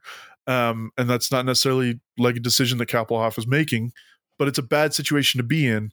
And Minnesota capitalized on it on at least the third goal. And they got good chances several other times throughout the game on the same thing, just that lack of cohesion between the two center backs. And when Justin Glad's playing there, you can get away with it a little more frequently, right? Because he's very fast. But Kappelhoff is not. But we don't get put in that position with Glad and Silva. Yeah, it's true. They both hold the line and they both play together and they understand each other and they know when they're pressing and they both step up, or, we don't get caught out like we did against Minnesota I don't think we've been caught out like that more than maybe 3 or 4 times this season. And we got caught out 3 or 4 times this game. To be fair, I don't think it would have no, never mind. I forgot. I just lost my train of thought. What I was going to say. Okay. All right. So let's talk Eric Holt here, because he played this weird right wing center back, right? Which so we moved to the 3-man back line. Yeah. So then we played Herrera and Brody as the wing backs. No, Herrera came out. No, Herrera came out for Holt. Oh, for Holt. Okay. Yeah. So we play that 3, but Eric Holt's playing what Aaron Herrera did when we started that 3 last year. And Herrera played more advanced than I certainly was comfortable in a 3-man backline. And Holt did that as well. There was one particular moment that we need to talk about, though. And that's the one where, I don't know if it's in the highlights, but Eric Holt swings his elbow at a player and clocks him in the head. It is in the highlights because it was at the very end of the game, right? Yeah, very end of the game. He went to VAR. He got a yellow card out of that, right? Yes. Did he? No, he didn't. Oh, amazing. Well, there is no yellow card issued to Eric Holt for this game. I don't know if anything's been. Maybe we'll break some news here and off the crossbar. It looks like Eric Holt's suspended for the next game. Why? So I've got the match notes up. Could it have been a disciplinary committee thing? I think we got hit by the disco for the first time this year. Good for us. So we were joining the ranks. Eric Holt is listed as suspended for a red card. Which is insane, because if the referee goes to the VAR booth to review it, what are we doing? Yeah, I don't know how it didn't end up a red card. Like it was it was pretty clearly a red card, I thought. Yeah. But this is just going to bring this up for just a second. The disciplinary committee in MLS sucks, and they're the worst. Yeah. And they fix some mistakes, but then it's crazy that we have referees and VAR and then also a disciplinary committee, and we've got referees that get it wrong and the disciplinary committee corrects it. And I get that. That makes sense. But then we have a referee who then goes to the monitor on VAR and looks at it and then again gets corrected. Like, that guy got corrected twice. Yeah. I know we love to harp on how bad MLS refs are and whatever, but it's just an insane thing to happen. And I agree. Like I said, at the end of the day, the disciplinary committee probably got this one right. I thought when I first saw the highlight that it probably should have been a red card. And I thought when the guy was going to go to VAR, he's going to come back with a red card. And he didn't. And like I said, at the end of the day, it's probably the right decision. But it's insane that we deal with this in MLS. But whatever. Anyway, Eric Holt suspended, which may or may not actually have impacted anything. So I didn't watch the full game, right? So we got the first goal in the run of play after the switch to the 3-man back line, which was honestly a pretty good setup. Good run through the middle by Sergio Cordova. Great pass out to Michael Chang. Good cross in for Savarino to finish. The goalkeeper, I bet he sees that one in his sleep, because he gets a full hand on that, but it somehow wiggles over the line to bring it back to 3-1, which was great. Then RSL score again about 2 minutes later, right off a corner. Yeah. One of the things I wanted to mention about this corner was, I believe the corner was the result of Sergio Cordova going one-on-one with the goalkeeper and not being able to finish. This time, legitimately going one-on-one with the goalkeeper and not being able to finish. So basically, that I did not find to be great. The fact that he was through one-on-one with the goalkeeper and couldn't get the ball in the back of the net, but it ends up being academic anyway, because the corner comes in and Anderson Julio gets a very good head to it. Great header. Honestly, a great first run by Kappelhoff to kind of pull the defenders to that space. And then just a perfect header from Anderson Julio to the back post, off the post and in. So that was very nice. Another set piece goal, which apparently RSL is just going to keep doing forever. I don't know. I don't know if their delivery is just that good. If the delivery coming in from Pablo Ruiz is just that good, or we're just getting a little bit of fortune to go our way. I don't know what to say about that for sure, but it's the unfortunate thing is that RSL can score 2 goals in a couple of minutes and still pretty much deserve to lose this game. Yeah. Yeah. Great 2-minute spell from RSL. And not 5-minute spell. 5 minute. Wow. 71st minute and 76th. Okay. Or when the goals came in. Technically, you have to subtract time because it's a corner, so it actually rolls back time slightly. That's what that song is about. If we could turn back time. Yeah. One of the other things I wanted to say, though, is as I said, I'm with Trevor. I tried to watch the extended highlights, see as much of it as I could. Minnesota still had 3 or 4 good scoring chances in the second half, at least. Yeah. So, I saw some of the talk on the timeline of being like, let's go back to the 3-man back line. We're ready. And I'm like, honestly, Minnesota could have scored 2 or 3 more times in that game. And they had easy opportunities to do so. One that stuck out to me, I believe, was set up by Robin Laud, who just got a break out on the touchline. Basically, he was like, the thing to do with the 3-man back line is have your players just stand wide as you can, stand on the end lines and pull those center backs out into that space, right? Which is what Robin Laud did. Yep. And he got a free run at goal. Justin Miram was a player who tried to shut him down and was no better at it than a traffic cone. Very, very bad. Robin Laud easily beats Justin Miram on the top of the 18 and gets very good opportunity. And so for as much as people want to be like, oh, we played so much better after the introduction of the 3-man back line, I was like, yeah, but maybe that game still could have ended 4-2 or 5-2. Yeah. Based on the opportunities that Minnesota had in the second half. So I'm not convinced that the 3-man back line is some sort of thing that we've fixed going forward. It was a disaster at the end of last season, which is why we abandoned it in the playoffs.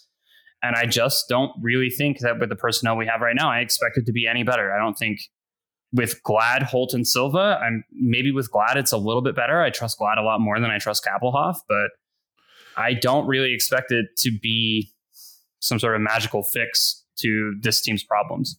Well, you say that, and like I said, I didn't watch the game, so I don't know. I'm just looking at numbers, so maybe the eye test is different than the number test, but throughout the whole game, we were outshot 18-12 by Minnesota. Yeah. They had 7 shots on target to our 4.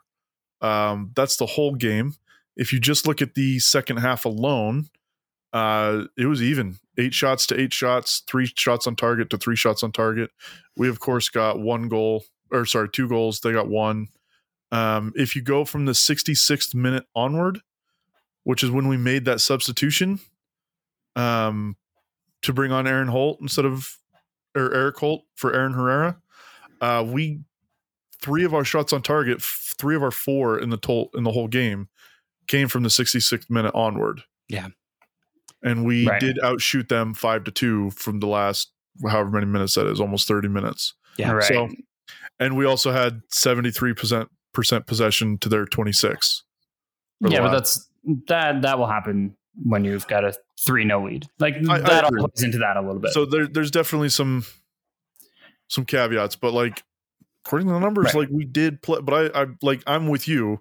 I don't know that the 3-man back line, what we've been doing has been working. And it seems like every time we went to the 3-man back line before, it was kind of a desperation. We just need bodies on the field kind of move. And it was created a lot more variance in play. There was much more highs and much more lows, and they just came a lot quicker and a lot faster. So I think the numbers of this game kind of support the idea of let's play a 3-man back line, but it's a really small sample size. We've seen the 3-man back line, and it has been very miserable for a large portion of the time that we saw a 3-man back line, almost no matter who was playing where on the field. Well, so yes, and the odds are not good that we'll see a 3-man back line this next game. With Eric Holt because suspended, Eric Holt is suspended. Justin Glad listed as probable with a hamstring. Actually, the availability report says hamstrung, which is beautiful. And then with the U, like he's been hamstrung. No, hamstrung. No, like it's strong. He's got a hamstrung. Yeah, that's great. He's worked out his ham a lot. Yeah. He no longer has a hamstring. He has a hamstrung, and so they replaced it. Actually, yeah. Smart. And then Haziel Orozco is listed as on assignment with Real Monarchs. Now, certainly he could probably get called back. One would imagine that he does. That he, sees bench minutes for RSL. But stranger things have happened. I know that through my lengthy conversations with people in the front office, the on assignment with Real Monarchs thing is not like a real. I mean, it is a real thing, but like they could be recalled at any time, with or without any real notice. So, like Orozco coming back up, I think has a real possibility, even if it's just for the bench, because it's very real. It's a very realistic possibility that we've got Kappelhoff, Silva, and Orozco are the only 3 available center backs on the entire roster. Yeah. And, for a one-off, that happens. It doesn't make me worried about the state of the roster. It would also be a lot of fun to see Orozco play. I thought he played great when he did play. Yeah. But whatever, he's a kid, so yeah. Develop with the Monarchs, that's fine. Yeah. Let's see. Anything else with that kind of terrible game?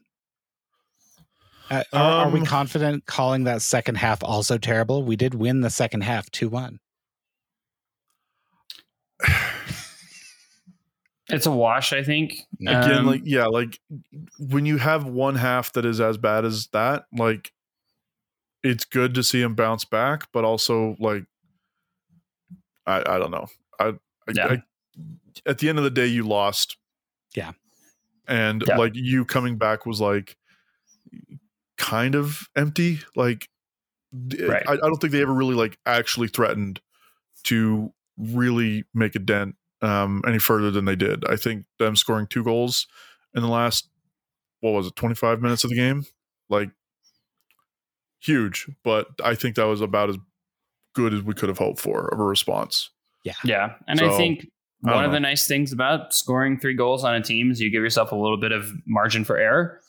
And Minnesota had the margin for error, so it didn't matter. Like, I don't really, like there was some talk from people who like cover the team and stuff about the heart of this team and how this team has no quit and how the fight back really like showed that. And I'm not buying that. I just don't. We lost that game.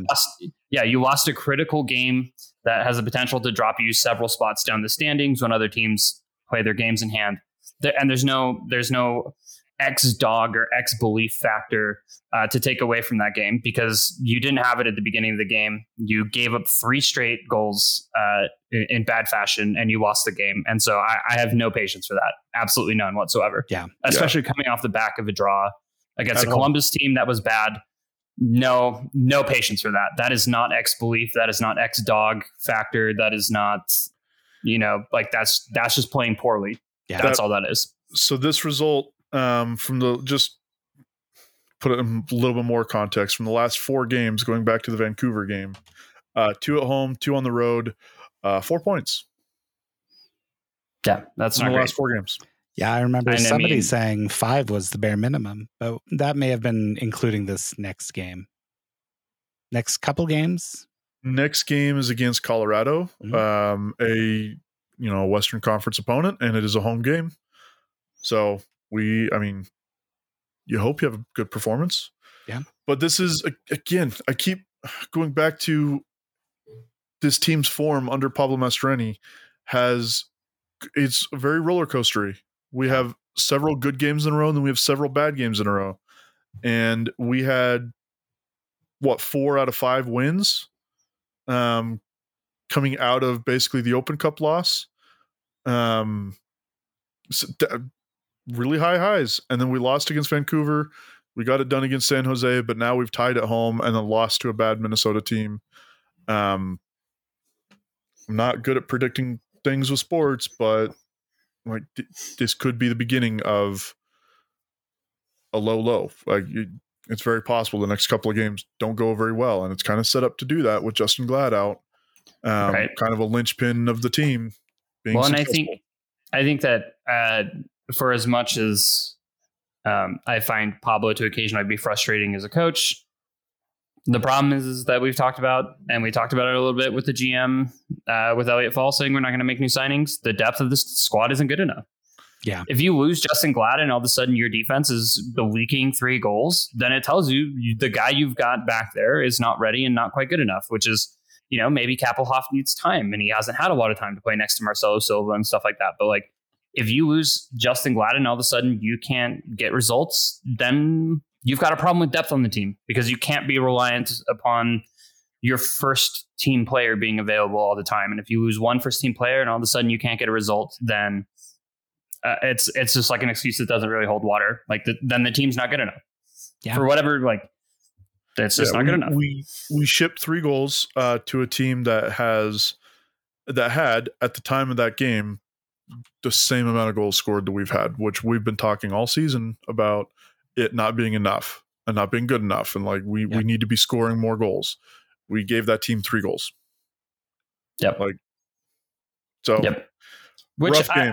I'll give Minnesota a little bit of credit, because they basically did the same thing to the Galaxy the week before, which should have gotten RSL's like attention focus, like squarely on the attacking threat of this game.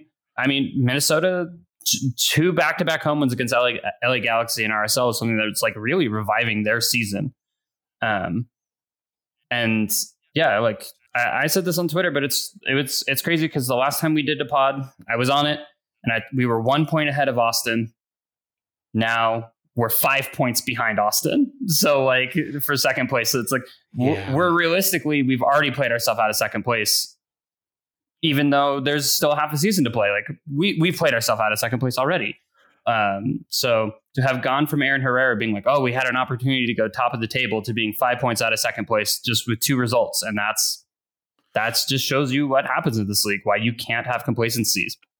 And why maybe you don't talk about, the opportunity to go top of the table mid-season, because this happens. Because it's kind of pointless. I mean, yeah, but at the same time, like, it does show just like how volatile this league is at times. So like we went from second to third, and we went, now we're 5 points behind second. The optimist in me says that like those 5 points could be made up very easily in 2 weeks. If we have a good 2 weeks and Austin has a bad 2 weeks, like we're there again. So, but I mean, as you guys know, I'm not an optimist. So yeah, I can be an optimist and say that, yes, those points could be made up, but I can also be a realist and say that Austin over the course of the season has been showing to be a much better team, a more complete team than RSL. And those points being made up would probably be a temporary aberration. Like, yeah, maybe we could make up those 5 points temporarily, but I do not see a situation in which we're finishing above Austin in the Subordinator Shield standings. I would agree. So, yeah. All right. Should we move on to Colorado Rapids? Let's do it. All right. So the rivalry game for the Rocky Mountain Cup. I'm doing math real quick. Oh, fun. We're on a 1.6 point per game pace, which is good. It's good. That's kind of good. Yeah. Yeah. Last season to make the playoffs in 7th place, we were at just a little over 1.4. Yeah. That would put us, if we kept this up to the whole season, that would put us at 54 points at the end of the season. Good enough for the playoffs. Which is comfortable playoff spot. Not great playoff spot, but comfortable. Yeah. Right. Fighting for a home playoff game is where that is. Yeah. Pretty much. Yep. So go team. So the home team wins most of these games. The last time the home team did not win, or there wasn't a draw, so I guess that the visiting team won, was an unfortunate game in September 2020. I don't know if you remember this one. It was at Rio Tinto Stadium. Does anyone remember? This was like one of the first back from pandemic games, wasn't it? I think they started earlier in the summer, like July. Okay. Do either of you want to venture a guess as to the scoreline that RSL lost by? Was it 5-0? It was. Did you look it up? Oof. No. I just remember that we lost really big to Colorado. Yeah, it was a little bit ago. Corey Baird was still on that team. Yep. So that tells you something. Everton Louise was still a starter. Actually, the lineup is very. So is it very similar to this one? Yeah, that's weird. Huh. Savarino was there? No, he was there in 2019. No, he wasn't. Right? Okay. So Nedum started and Toya started, Rusnak, Baird. So, I mean, there have been substantial changes, but it's still Justin Miram, Michael Chang, Krylik, although who knows where he is these days, Justin Glad, Aaron Herrera. So certainly some similarities to this team still, which is Sam Johnson was on the bench for that game. Good for him. Good for him. Jason Ramirez was also on the bench. That had to be like one of 3 matches he was on the bench for. That guy. Yeah, he was not on the bench a lot. I wonder if he's been playing. Don't eat that. Trevor, you're telling your cat not to eat things? Sorry, I'm talking. Yeah, my cat is sniffing a battery. Yeah, fair. And then meowing at me about it. He has. Where is Jason Ramirez these days? He is. Didn't he he went back to Venezuela, didn't he? Yeah, Táchira. I forget how the accent works in Spanish, but it's on over the A. He's played like 9 matches. Good for him. Happy for him. No goals. Oof. Are they in the first division or second division? He played in Copa Lib, though. First division. So yeah, there's our Colorado preview. I was just looking up so Colorado third worst team in the West right now. Yeah, only 19 points from 17 games. A very bad pace. They have a -5 goal differential. They are sitting 1 point above San Jose. So if that gives you an idea of how well Colorado, we beat San Jose pretty routinely 2-0 at home. That is the type of team that we're looking at in Colorado, though, of course, it's the rivalry game. How much this really means to any of those players, though, I don't really know. I don't think there's got to be a little something with Mastroeni there, right? I mean probably for RSL, I don't think the Colorado players would care at all. Yeah, like as a narrative, there's something there. I don't know that I bet there's something there for Pablo. Could be, but we'll see what it means. Can I give you my fun stat? Yeah, we would love it, I think. So we are 5 points behind Austin FC, who's in second in the West. We've established that. Yes. Colorado is 12th in the West. Guess how many points above Colorado we are? 7. 10. 10. Oh, good for us. So comfortably we're like very far away. But if we lose 5 points again, we're down there. Yeah. Yeah. I mean, we're down there with the Houstons and the Colorados and the San Jose's. I mean, you give up, the top of the Western Conference is it's a big gap, but it is not a very big gap from third on down. Right. Well, and it just you lose this game to Colorado and your lead goes from 10 points to 7, and all of a sudden you've given up 30% of the lead you've accumulated throughout the season. So yeah, MLS is not the English Premier League. No, put simply.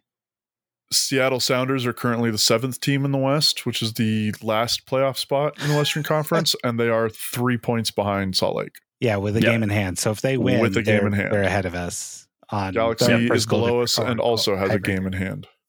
Yeah. So yeah, and honestly, I have kept expecting Dallas to pass us, but Dallas also having a terrible run of form right now at just the right time for RSL, because they had a couple games in hand and they only managed to draw them. So I managed to keep them behind RSL. So I was surprised by that, to be honest, which that's the foibles of MLS. Colorado gave up a 2-goal lead. They were up 2-0 on Austin, and Austin came back and won 3-2. The game before that, they gave up 3 goals to Portland in a 3-0 loss. Drew to New York City and then lost 3-1 to Nashville. So in 3 of their last 4 games, they've given up 3 goals in those games. That should be fun, So- right? Out of their Yep, last they've given up- seven games, they've got 7 points. Yeah. Yeah, it And doesn't 3 of seem those great. games were at home. Their last 2 home games they have lost. We're playing. Oh no, we're not playing them in Colorado. We're playing them here, so that's pointless. But Yep. Colorado is a bad team with a bad run of form. So And giving up goals. Yeah. and Teams are scoring goals on them. we're a team in need of scoring goals, and this could be the opportunity to keep this team from sliding. Well, Yes. RSL could keep luckily we've RSL got from sliding. Diego Luna back, so all is Yes. He's like a new signing. right. All right. So the final availability report, or at least the one we have today, Zach Farnsworth out as usual. Damir Krylik, Bobby Wood, both out. Won't see them. I'm guessing September, but that's just 2 months away. So I guess it could But it's be worse. also the timeline. I can't remember who it was, for Damir or for Bobby, but the timeline they gave us was like their earliest possible return was with like 5 games left in the regular season. Yeah. So like, I think that was for Bobby. I think Damir was a few more games. I think it was a shorter timeout, but Yeah. still, yeah. Damir and Bobby are out for a while. Brett Halsey has moved up to questionable. Ooh. So I will say about Zach Farnsworth, they are still hyping him up. I heard the words generational talent on the radio, which is fun for a player that has been on the injury report for nearly 2 years now. In his entirety, the entirety of his career with Real Salt Lake, he's been on the injury report. So Who was it? Somebody told me that they knew a guy. This was like friend of a friend told a guy one of those stories, but somebody told me that they knew a guy who coached against Zach Farnsworth when he was a younger youth player, like in his like high school ages. And that coach said that Zach Farnsworth would never play an MLS minute because he wasn't good enough. Huh. So, well, it For what certainly it's doesn't worth. have to do it with his skill level. It's just his ability to not be injured, yes. which there's a lot of luck there. Justin Glad, as we said, his hamstrung is not strong, and he's listed as probable. Eric Holt Ham listed wheat, as more like. suspended. And then Jeff Dusnop, Chris Garcia, Bodie Hidalgo, Gavin Beavers, Julio Benitez, Jude Wellings, Axel K, and Haziel Orozco, all listed as on assignment with Real Monarchs. So there you go. There's a little preview for the game. Also, looking at a little preview, Diego Rubio for Colorado has 7 goals in 15 matches with 2 assists. I wonder what that must be like to have a forward who could do that. Who could score more must than be- once every 5 games? Yes. I don't know how Colorado deals with that. Seems tough. I'm glad we don't have a play. They just must have such big egos there, having a player who can score goals. We're a much more humble team, and we like to spread the goal scoring responsibility among only our defenders. Yes. So I think that's a better spot to be in. The team is the star, after all, and the team Yes. can score the goals Yes. until they stop scoring the goals, I guess, in which case we might be in a little trouble. But we did score 2, so that's good enough, right? We just need to continue scoring 2 goals, even if we lose 3-3. Like, if we're scoring goals, that's all that matters. Yes. Yeah. Agreed. I'm glad we're in agreement. Let's end the podcast there before Trevor gets a chance to wag his finger at us. To roll my eyes audibly. Yeah, You boys going to be there? I will be there. I will be there. Yeah. I will All be right. there for sure. I'll be there with with bells on. belt. Trevor. Yes. Jinx?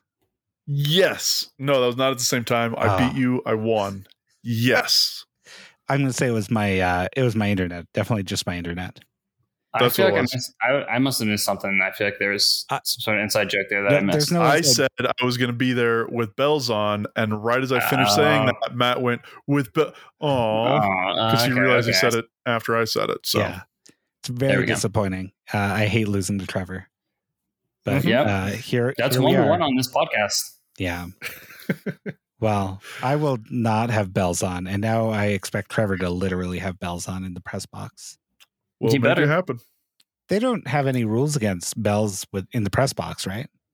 I bet you couldn't take a whistle, but you could probably take some bells and ring them. And yeah, I'm sure they would love it. Yeah. Do we have any update on tacos? No, I don't know. No, like actual update, but I was told pretty firmly that they were going to be there every game for the rest of the season. Phew. That's important. This is the information that the people want. But that was also before the tacos were gone for a game. Well, I just hope they're okay. And my person who tells me those kinds of taco updates recently had a baby, so they were a little bit busy. Yeah. Didn't give me the update in time. We already yelled at him in the podcast last time. Yeah, that's true. Well, I suppose this is as good a place to end it as any. Do be on the lookout for Trevor's taco update if and when one comes. If you have inside information, you can contact us on Telegram at link in you Twitter. Can get me on Signal. Oh, Signal, yeah.